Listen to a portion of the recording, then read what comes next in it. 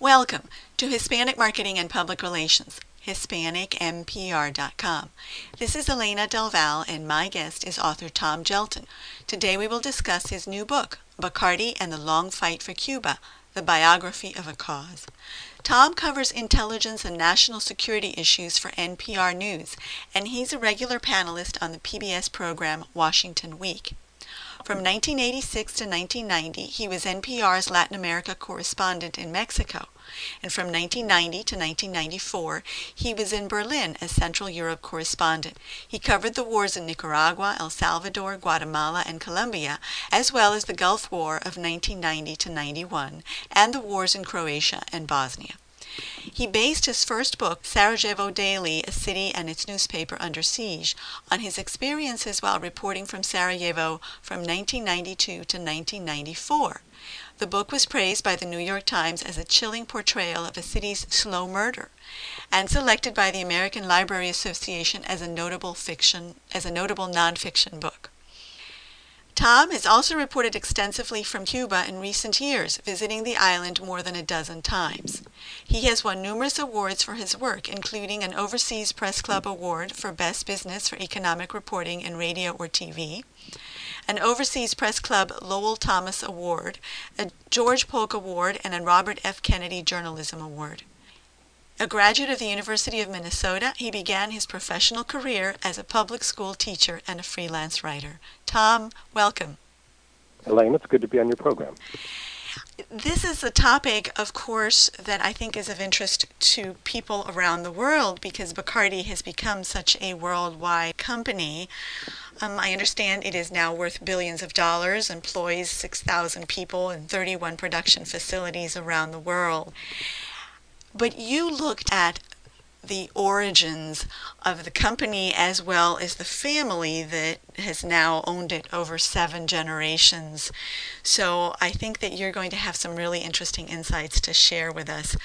Would you tell us what sparked this journey for you? Because this is really a journey that has taken a number of years and numerous trips and a lot of research. How did this all get started? Well, Elena, this is a book about the Bacardi story, but it's also a book about the Cuba story. And in fact, I use the Bacardi story sort of to explain the modern development of Cuba. I also use the Bacardi family's Cuba connection to explain something about what makes that family and their company unique in the business world. So it's really kind of got a dual focus. However, the truth is that I began with the Cuba part of this project. I started visiting Cuba, as you suggested, in actually about 1994 when I moved back to the United States.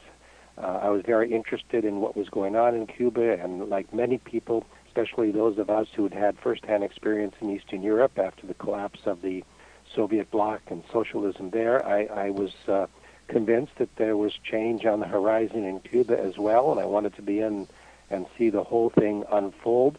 And as I started to pay more attention to Cuba, I realized or concluded that people didn't really understand the whole Cuba story, the history of Cuba's development, and I was looking for a way to kind of tell the Cuba story in a new and interesting way around some characters and a narrative that people would follow, and I sort of stumbled on the Bacardi story. Like many people, I sort of assumed that I didn't realize Bacardi was even a Cuban company in its origins, or that the Bacardis were longtime Cuban patriots. Like many people, thought that they were associated more with Puerto Rico, which is where most of their rum has been produced in the last, 70 years, actually.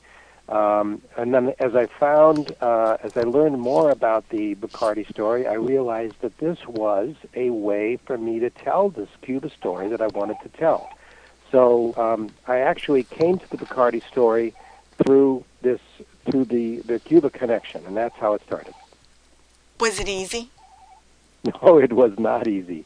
It was not easy. It took me many years to do this book. I started work on this back in 1999. At the time, I was, of course, covering a lot of Cuba stories, And there was this trademark dispute between Bacardi and Pernod Ricard over the Havana Club rum trademark. And I covered that, and it was in the process of covering that I really learned about the Bacardis, and I decided then, back in 1999, that this was the story that I wanted to tell in some detail. And my book was published in September of 2008, so you can do the math. Many years were invested in this project. You ask, was it difficult? The Bacardi rum company is a privately owned company, which means they don't have to issue public reports. It's all private. It's all confidential. The Bacardis have generally had a policy of being fairly secretive. I'll be quite frank about it. They don't like to talk about their internal operations. They keep them pretty quiet. And of course, you can imagine how difficult it was to deal with the authorities in Cuba. So, I sort of had two strikes against me when I started out, and that's one of the reasons it took me so many years to get this project finished. What was your biggest challenge, Tom? My biggest challenge was, doing well. I live in Washington D.C., and the Bacardi family is spread all over the world. Most of them live in South Florida, and the biggest challenge I think was just doing the interviews that I needed to do, both in Cuba and with the Bacardis. And it just took, if they had been all sort of in close proximity to where I was working, it would have been one thing. But, it just took a long time. It was very hard to reach out to all the people whose stories I really needed to get in order to put together the whole narrative. Would you say that the end story is a positive story, as it seems that it is a vindication of sorts for part of that history and certainly for the family? No, Elena, I would not say it's a positive story. I would say it's largely a tragedy. I think this is pretty much a sad story. Anyone who is familiar with what's going on in Cuba, can't be very positive about the way things have turned out there over the last 50 years. And I think one of the tragic parts of it is that the Bacardis had a very proud and noble heritage in Cuba, and they were basically forced out of the country. I think one of the tragedies is that they did not have the opportunity to play the positive role in Cuba that they had played for the 100 years before and were willing to play. I think another sad part of the story is that in many ways the Bacardis in Cuba were the exception rather than the rule as far as business families are concerned. Unfortunately, there was not a great tradition in Cuba of sort of enlightened, civic-minded business families. So I think that, if you sort of tally up the sad and tragic parts of this story, they unfortunately outnumber the more positive aspects of it. Now, in terms of the family, as you were saying that they were enlightened and civic-minded, the result today, though, is that the company is a very successful company based in Hamilton, Bermuda, from the original company that was founded in Santiago de Cuba in the 1800s, right? Right, Elena, and this goes back to what I said earlier, that there really are two stories here in one book. There's the sort of Cuba story and the Bacardi story, and indeed, the Bacardi story is a story of tremendous success. I mean, when they were expropriated, when they lost their properties in Cuba in 1960, they already had established operations outside Cuba in Brazil and in Puerto Rico and in Mexico. And they were fortunate enough to be led by a brilliant businessman, Pepin Bosch, and they were able to sort of reconstruct and reorganize their operations outside Cuba, and went on, in their period of greatest growth and commercial success came in the 1960s, in the first decade after they were pushed out of their homeland. And of course, they have gone on to unimagined success. In fact, the truth is, Elena, that some of the people in the Bacardi family, in the Bacardi business world, actually credit Fidel Castro with their success, because his expropriation of their operation in Cuba forced them to be more ambitious and creative in their international operations, and that is what made them so big and successful. They were forced in that direction. As I say, they already had started out there, but they were forced to internationalize their operations as a result of what happened to them in Cuba, and as a result, they became a hugely successful company. The largest, Bacardi rum was for many years the number one selling spirit in the whole world. And now, of course, they've expanded to more than 200 brands, including rum, but also a number of other alcoholic beverages, vodka and whiskey and cachaça. Tequila, even, I noticed, is part of what the Bacardi Limited is selling today. Vermouth. And vermouth, thank you. How is it that they managed to overcome all of these challenges, including losing their company for all intents and purposes and having to fight for their name? What makes the Bacardi history and the Bacardi family so special? I think what makes it so special is the fact that it is, to this day, a family-owned company. This is really an extraordinary story in the history of family firms. Typically, according to business research, family firms rarely survive beyond the third or fourth generation. The founder of a family company is often extremely committed to its survival and its prosperity, but with each succeeding generation, sort of the commitment to the enterprise diminishes a little bit, and the inevitable disagreements about business strategy and operations begin to divide the family, and eventually they sell shares, it becomes a public company, and the family aspect is lost.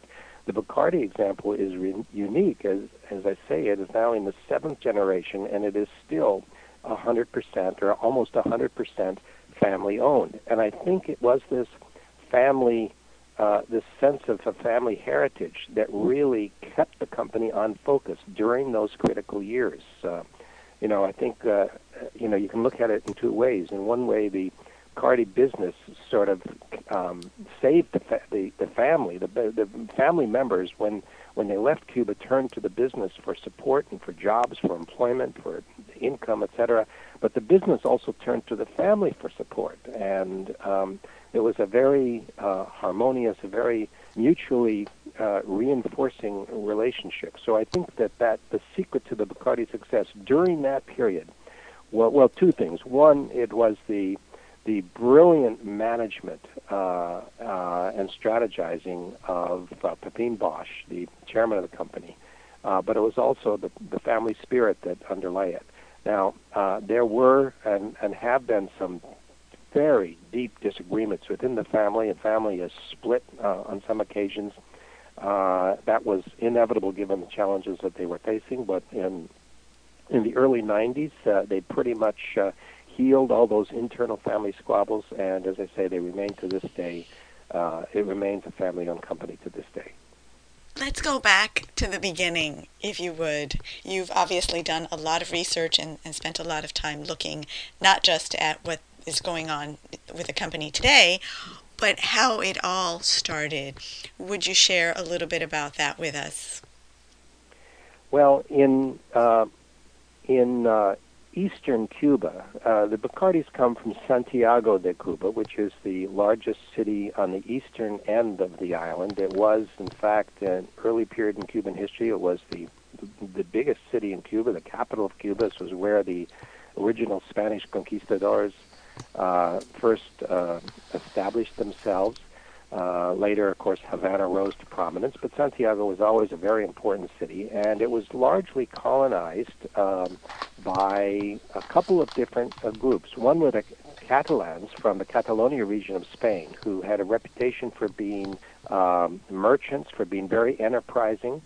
A lot of Catalan immigrants came over to Santiago and started little shops. sometimes just a few feet square, but they were very hardworking and, as I say, very enterprising. So there was that heritage. And then in addition to that, the Haiti, which was not too far away in the Caribbean, had a revolution in the last part of the 18th century, and a lot of former French colonists from Haiti came over to Santiago. And so you had this interesting mix of Catalan immigrants and freed slaves and slaves and French immigrants, French colonists from Haiti. It made this very exciting cosmopolitan city. And the Bacardis were part of the original Bacardis were from Catalonia. Don Facundo Bacardi, who came over with his brothers and worked, like many other Catalan immigrants, as a little shopkeeper. He married a French woman whose grandparents had come from Haiti. And so they sort of established themselves as a French Catalan family. And Facundo Bacardi, as I say, got involved in the groceries business, like hundreds and hundreds of other Catalan men. But he was very ambitious. He was very entrepreneurial. He had, from his earliest days in Cuba as a teenager, he had this great aspiration and dream of becoming a big businessman. And he was creative and tried different things. Many of them failed. His grocery stores tended to fail. Like many, Cuba in the middle of the 19th century was a difficult place. Of course, it was ruled by Spain, and there was two terrible wars, civil wars were fought for independence in Spain. Don Facundo Bacardi decided, as I say, he wanted to make money, and he came up with the idea of making rum. At that time, in the middle of the 19th century, Cuba was a huge sugar producer, but a lot of the molasses that was a byproduct of making sugar was being wasted. And it was not, in some cases, it was actually being fed to pigs or even thrown in the river because it was just, the price for molasses on the international market wasn't worth enough to really even bother to process it. And Facundo Bacardi recognized that this raw ingredient that was available in such abundance could be used to make rum. And Cuba at that time did not really have a rum industry. Most of the big rum producers were in the Caribbean. And so he set out to make a new style of rum. And Elena, his genius was in expanding the market for rum by producing a type of rum that was much lighter, much easier to drink, one that mixed with other beverages. Nobody else was making this kind of rum at the time, and he saw early on that this was the way to really expand the rum market. And through experiments with different filtration techniques and aging techniques, he was able to come up. He and his sons were able to come up with Bacardi light Cuban-style rum, which ultimately was a big hit. But the whole first 50 or 60 years of the Bacardi history, the Bacardi commercial history, were ones of constant setbacks, bankruptcies, near failures, discouragement, and it was only due to the persistence of Don Facundo, his dreams, his ambition, his hard work, and that of his sons, that this company was able to finally establish itself. But it took a long time. So that's the sort of the early history of the company, Elena. Now, rum, as you said, back in the day, was not a very popular drink. Are there any marketing insights that you can share with us? Many of our listeners have an interest in marketing. How did they market the concept of this light rum? Well, that's actually one of the most interesting aspects of the Bacardi story. Back in the time when Facundo Bacardi first started making rum was treated like a commodity. And by that I mean it was something that was really not differentiated according to the producer. I mean, if you look at commodities today, whether they are grains, whether they are sugar or oil or other products, they are not differentiated by brand or producer. And rum was largely treated like a commodity. It was shipped in barrels. There was no identifying characteristics. You bought rum. You didn't really care where it came from because all rum was the same. But when Facundo Bacardi made his unique rum, he recognized, and this is very early on, he recognized the importance of branding his particular rum product. And so he came up with the idea of putting a label on each bottle of rum that he produced, and he signed it. He personally signed the label on every bottle of rum that came out of his factory in Santiago. And later on, his sons continued that tradition. This, according to what I have learned, this was really unheard of at the time. For anyone, for a merchant to understand the importance of branding. But the Bacardis did that. And then when other rum producers saw how well Bacardi was doing, some of them actually tried to fake Bacardi rum, sell their rum as Bacardi rum because they wanted to trade on the value that was already being attached to that rum.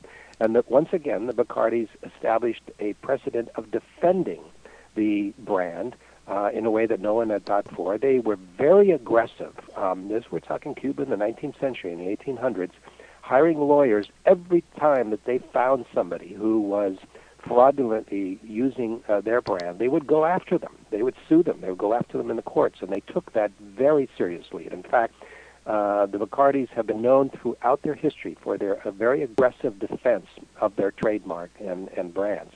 And then in 1919, when the company was first established as a joint stock company, and they had to declare their assets, by this time Don Facundo was dead, of course, but his sons Emilio and Facundo, and his son-in-law Enrique Schweg, the husband of Don Facundo's daughter Amalia, were the original partners in the company. And when they declared the value of their enterprise, they declared that 2/3 of the value of their enterprise was in the intangible assets, what we now call intellectual property. Their estimate of the value of the Bacardi brand, the Bacardi logos, the famous bat icon.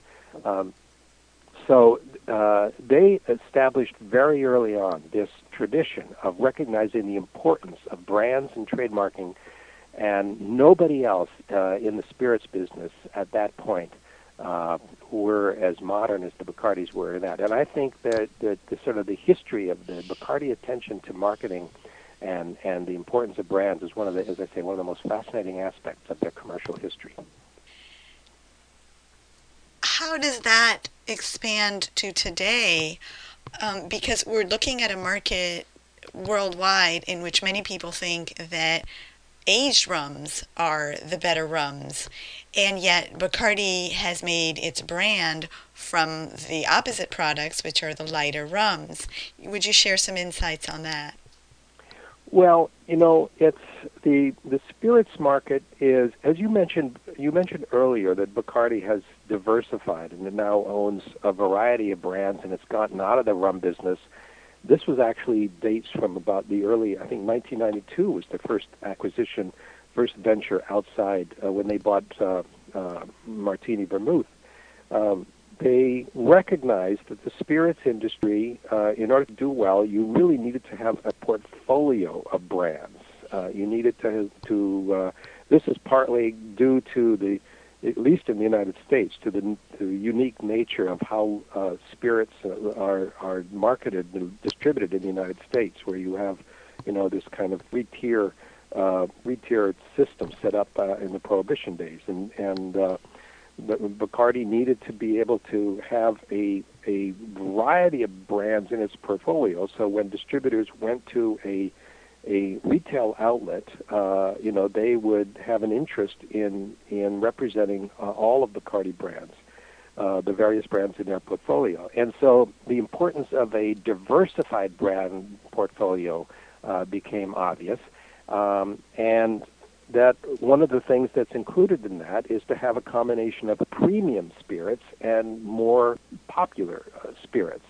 And the Bacardi company does have some premium spirits. Grey Goose vodka is a very expensive vodka, considered a premium brand.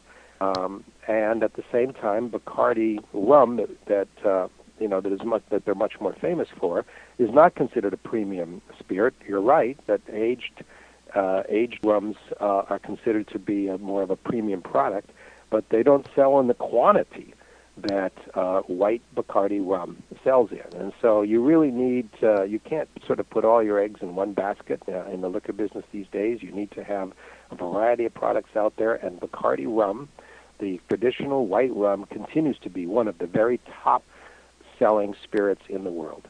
If I'm understanding correctly, then from the beginning, this was a very forward-thinking, branding and marketing-oriented operation, because they converted a product that was not desirable, as you were saying, a lot of the byproduct in the sugar industry that was discarded, and they made it into something desirable. They used a light rum and made it become something that was marketable into something that eventually became a mass market product. And you talked earlier about the symbol. Back in the day, perhaps branding and logos were not necessarily an integral part of everybody's business, and yet early on they developed the famous Bacardi bat. Would you tell us a little bit about that? There's a lot of controversy about that bat and how it got started. Well, you're interested in the marketing part of this story, Elena, and I think Bacardi is a great thing to focus on for that reason, because there are so many aspects to their marketing history. As I mentioned before, they had this idea that a brand was very important. It was very important to differentiate Bacardi rum from its competitors.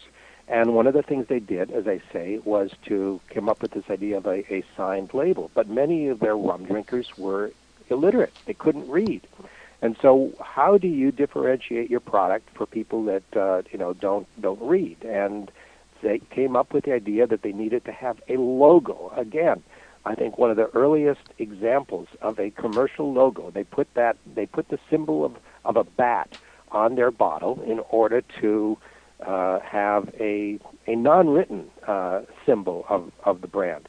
Now, why did they choose the bat? I think nowadays we look at this from a marketing perspective and think it's a little bit strange, because bats don't exactly have an appealing kind of image. It's not really an appealing image, would you say? But in those days, actually bats were seen with a lot more affection, particularly in two areas, in Catalonia, in the region of Spain from which the Bacardis came, and among the Taino Indians in eastern Cuba. And with both those populations, bats were seen as a symbol of good fortune. I found a letter in part of researching this book from one of the early Bacardis explaining why they had chosen the bat as their symbol. And this was actually the son-in-law of Emilio Bacardi, one of the son of the founder, Don Facundo, and he wrote that bats in those days were seen as a symbol of good fortune because they exemplified the ideal of brotherhood, because they lived and flew together. They also symbolized self-confidence because they could fly in the dark without hitting anything. They stood for discretion because they kept silence, and they represented faithfulness because they always returned home. So that's a kind of a nicer association with the bat. Now, there's also a couple of prosaic versions of the story of how the bat came to be their symbol. The sort of the most down-to-earth of all is that when the Bacardis first started selling rum, before they even put it in bottles, they used to sell it in bulk, and people would have to come to the factory with their own containers to buy rum. And as I say, Facundo and his brothers had grocery stores, and they also sold the rum in their grocery stores. But this is before they had bottles. And allegedly, they also sold olive oil in big old cans, that they got from their producer in Italy. And when they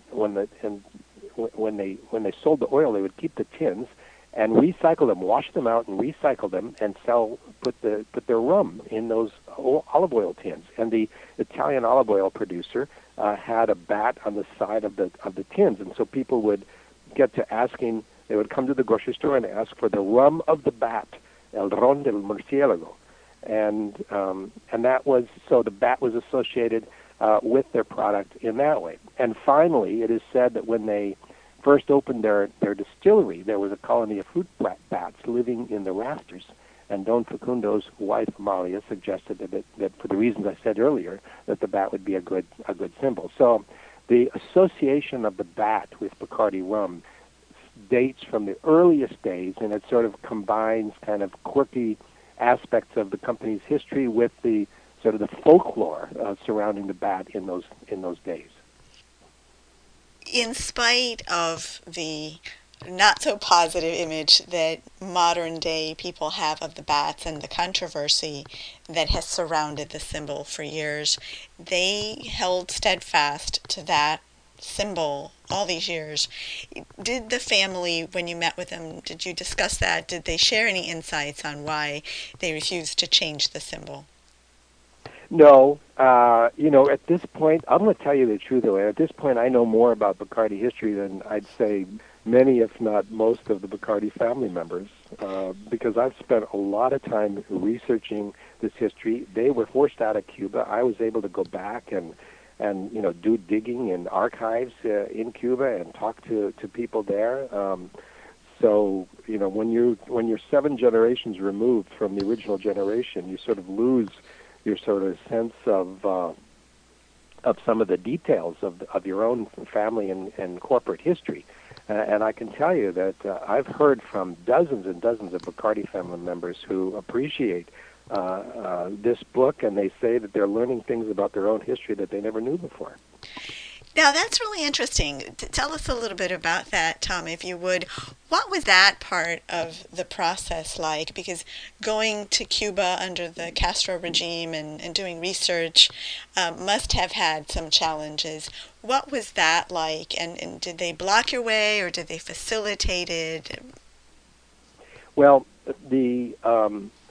I'm a reporter, and I cover the news, and Cuba has been an area of my interest and expertise for several years, so I have been going to Cuba to cover the story there for National Public Radio for many years, and I think I was seen in Cuba, first of all, as a journalist who was there doing sort of daily news stories, and I just sort of kind of along the way learned what I could about Bacardi history. So I think from the Cuban authorities' point of view, I wasn't really there as a book author researching the Bacardis. I was there as a journalist who happened to be interested in the Bacardi story. Now, having said that, I did not keep it a secret that I was interested in this.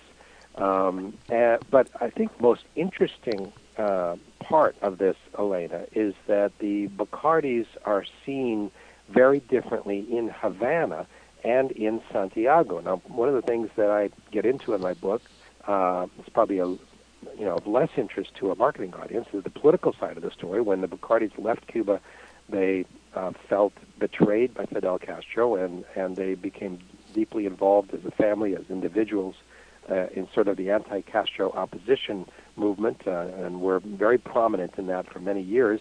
As a result of that, in Havana, the Bacardis are seen as enemies of the Cuban Revolution. And, it did not exactly open doors for me in Havana when I said that I was working on a history of the Bacardis. On the other hand, in Santiago, to this day, in spite of the Bacardis' involvement in anti-Castro activity abroad, in Santiago, their hometown, they are still seen with great affection. Emilio Bacardi, the son of Facundo Bacardi, the founder, was the first Cuban mayor of Santiago. He is, to this day, seen as a real hero of the city. He was mayor of Santiago during the time that the United States military occupied Santiago, and he did many things for the benefit of the city. He founded a museum in Santiago that exists to this day. It's still called the Bacardi Museum. I went out to the family plot in the Ifigenia Cemetery, Santa Ifigenia Cemetery, and it is the graves of Emilio Bacardi and other Bacardis are lovingly maintained. So, and you talk to people on the street in Santiago, and they they still have a very positive association. The Bacardi Rum Company, based in Santiago, was seen as a good employer. It was seen as a good corporate citizen of Santiago. And so, it was a very different experience for me, Elena, talking about or researching the Bacardi story in Santiago and in Havana. Did the family oppose your participation from the perspective of that you were doing research in Cuba, or were they okay with that? Well, the family and the company did not have an official position as far as my book is concerned. This is, I think we both sort of kept a little bit of distance from each other. I think they, in an official sense, they did not want to be seen as endorsing this book, or they didn't want it to be seen as an authorized official version of Bacardi history, nor did I want that to be the case. So our contacts throughout the period of my research were very much informal on an individual basis. Some Bacardi family members didn't want to have anything to do with me, didn't want to talk to me, didn't want to cooperate. Others did. I think, and fortunately, enough of them were very proud of their Cuban heritage and wanted the story of their Cuba heritage told, that they did support me doing this and sat down with me and told me whatever they knew. They were also, of course, they didn't feel that they were able, most of them didn't feel that they were able to go back to Cuba and research their origins. So they were curious about what I was learning back there and what I was able to find out. So there wasn't a single position with respect to my research. It just depended on the individual family member. But I got, as I say, unfortunately, enough of them who were interested in this and cooperated with me that I was able, I think, in the end, to get what I needed. Were there any discoveries? Was there something unexpected that as you were doing your research you found, wow, I didn't expect this, I didn't know this? Well, there was one thing that that is not exactly a secret, but I certainly found a lot more evidence of it than I expected to find, and that is the very close and very strong support that the Bacardis gave to Fidel Castro and his revolutionary movement in the 1950s.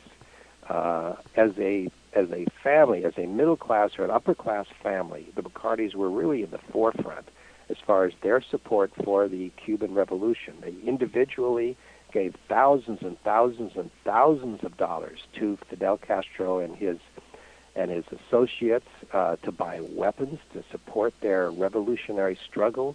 When Pepin Bosch, the longtime chairman of the company, who married the granddaughter of the founder, when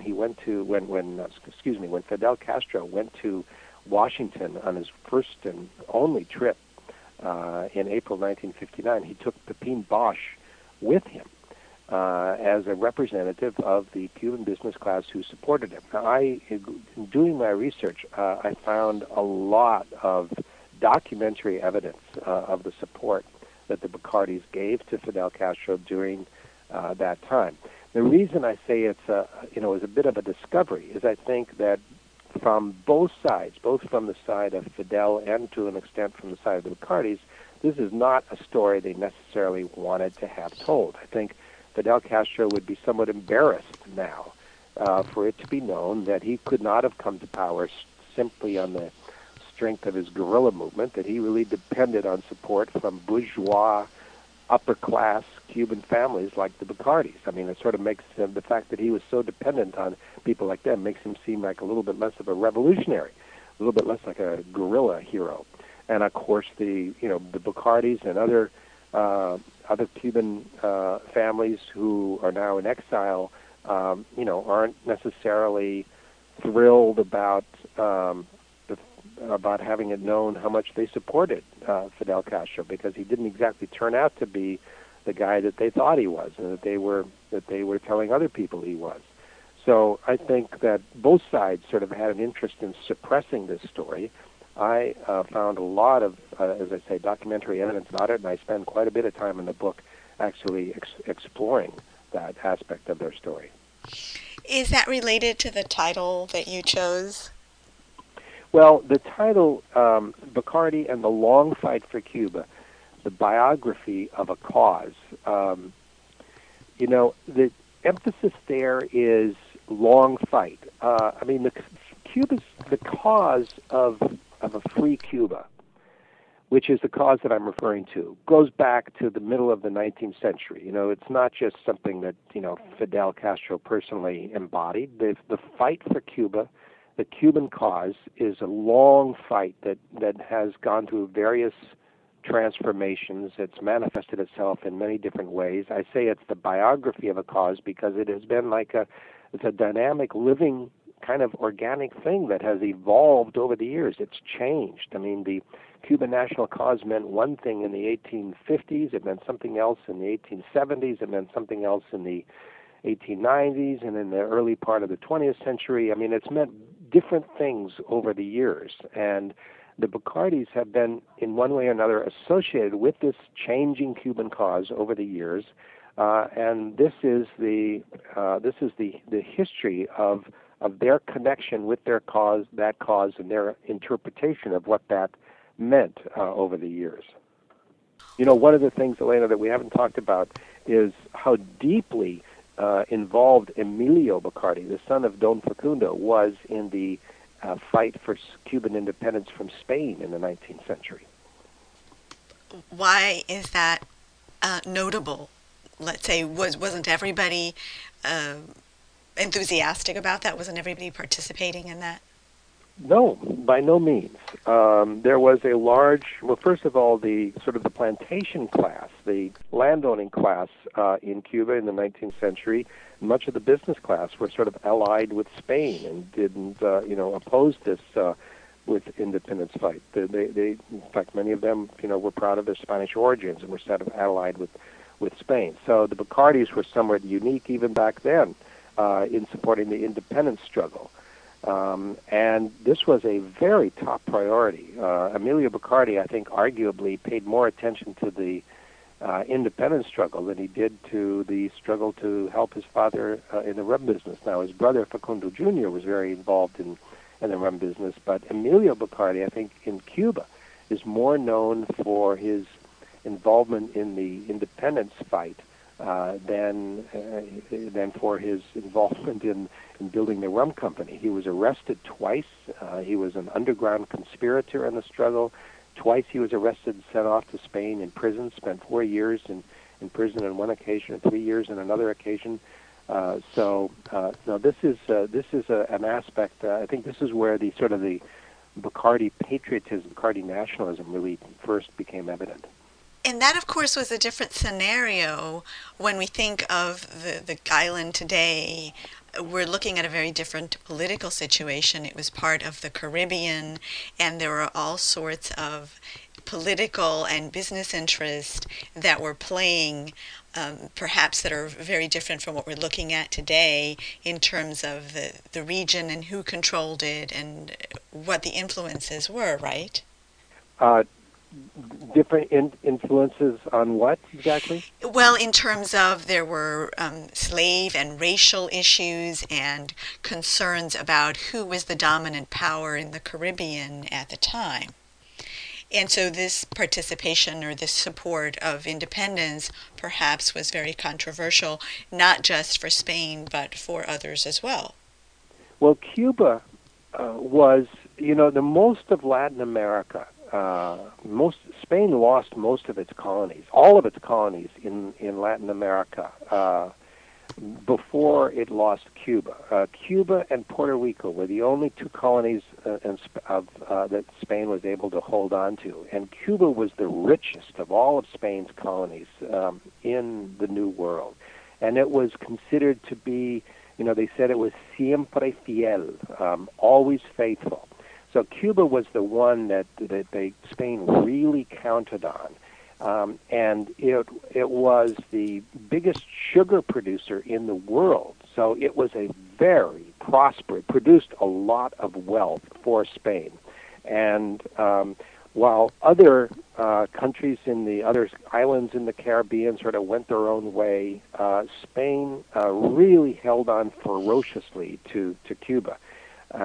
And this was not, it was very difficult for Cuba to win its independence. As I say, other countries won their independence decades ahead of Cuba for a couple of reasons. One, because it was an island, and it's always easier to sort of control an island because you can't get, as a independence movement, you can't draw on support from countries, from your neighbors, so you're very isolated.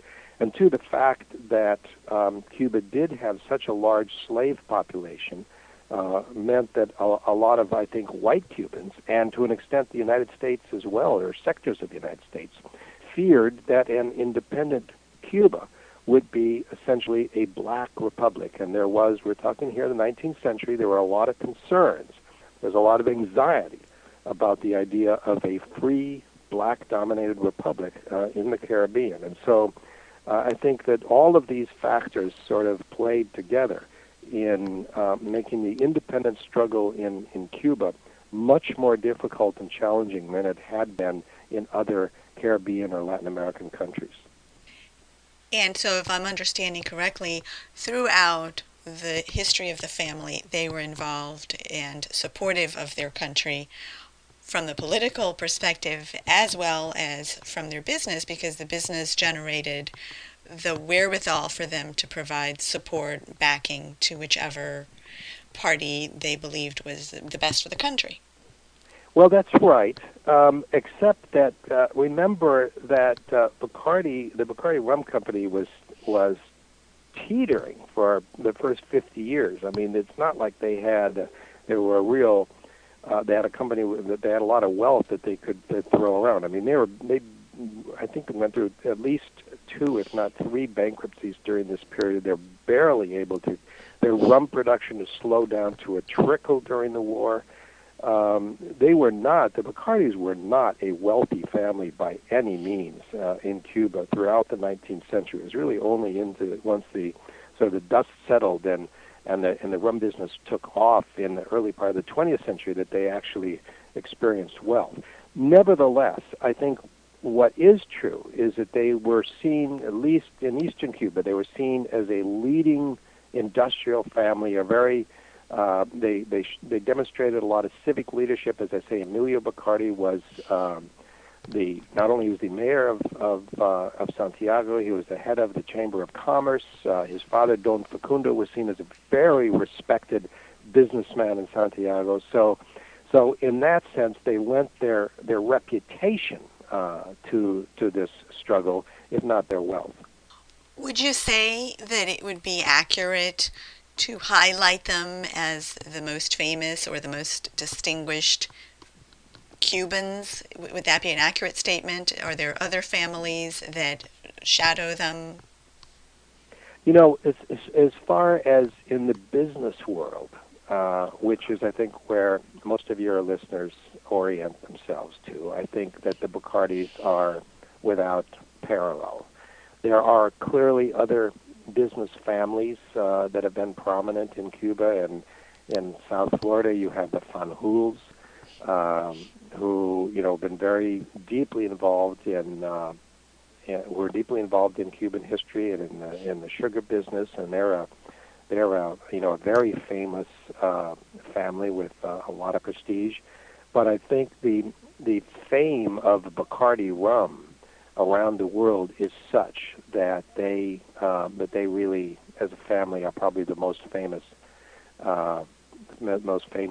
family. There's if you've seen my book, Elena, there's a picture of a group of Bacardi salesmen in the 1920s seated in front of a sort of a poster, and the motto on the poster is in Spanish. It says "El que a Cuba ha hecho famosa," the one that has made Cuba famous. And this was their sort of their motto during that time. They saw themselves as producing a product that had put Cuba on the map internationally. Including, of course, and we haven't talked about it yet, the famous Coca-Cola drink. How did that get started? You talked about controversy. This is one of the most controversial subjects of all, and I don't claim to know how it got started. All I could do in this book is to relate, a story that seems to make sense. The idea is you've got two products here: the rum and coke. You've got a Cuban product and you've got an American product. And so I think that the one part of the story that we can pretty much assume is 100% accurate is that it dates from the time when the United States occupied Cuba, which is from 1898 to 1902. There were thousands of American soldiers on the island. Their commissaries brought in Coca-Cola for them, and of course, the big drink in Cuba among Cubans was was rum. So inevitably, these two things got mixed. Now, where did they get mixed the first time? Who had the idea of putting them together the first time? I don't think we'll ever know the story of that. But the one that I tell in my book is that there was a bar in Havana where a bunch of American soldiers were drinking, and they were drinking Coca-Cola. And the bartender at one point suggested that he put some rum in their drink for them to spice it up a little bit. He did it, and they all liked it and asked for another round. And the bartender offered a toast. He said, "Por Cuba Libre," to a free Cuba. And they answered that, and that's how the rum and coke, the Cuba Libre, got its name, allegedly. Tom, what kind of a reaction have you seen, or have you, from the Hispanic community, from the Cuban exile community? Has there been an interest? Have people found the revelations, some of them unexpected, to be of interest or controversial? What kinds of feedback have you gotten so far? Well, I think that I've been very encouraged by it, and I think I've heard a lot from Cuban exiles in particular, who I think appreciate the story of Cuban exiles being told in a more holistic way.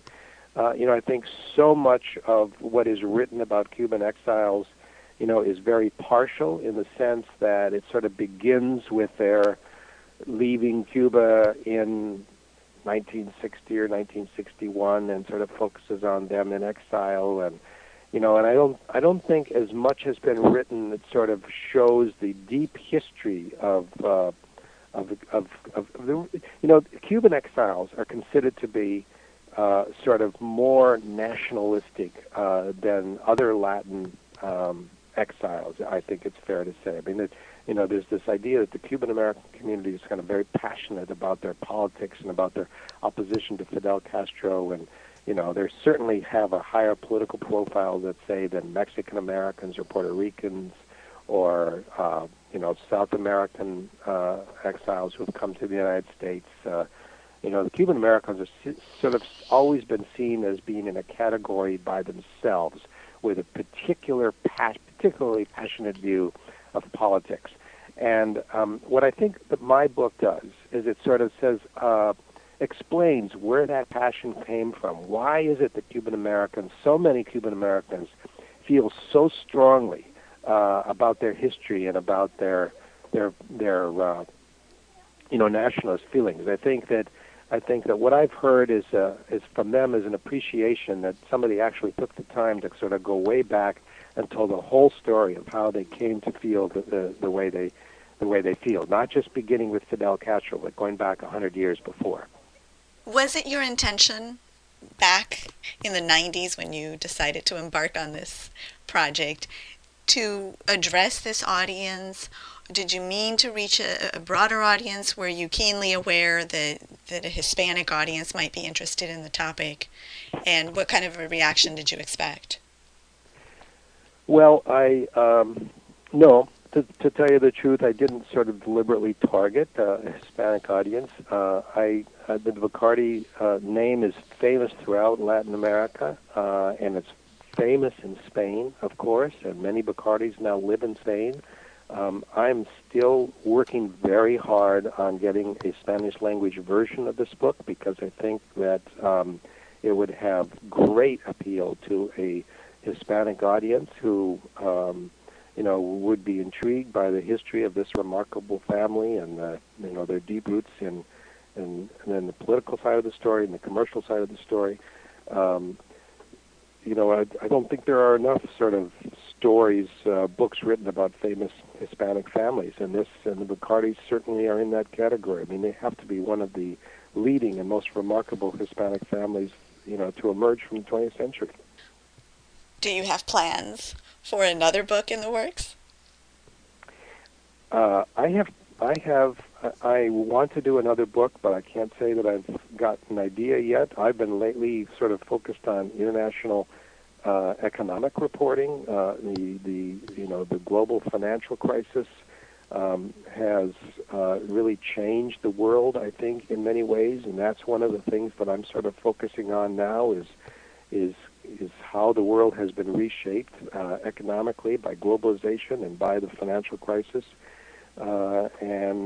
I've also, as a result of this book, gotten very interested in sort of international business.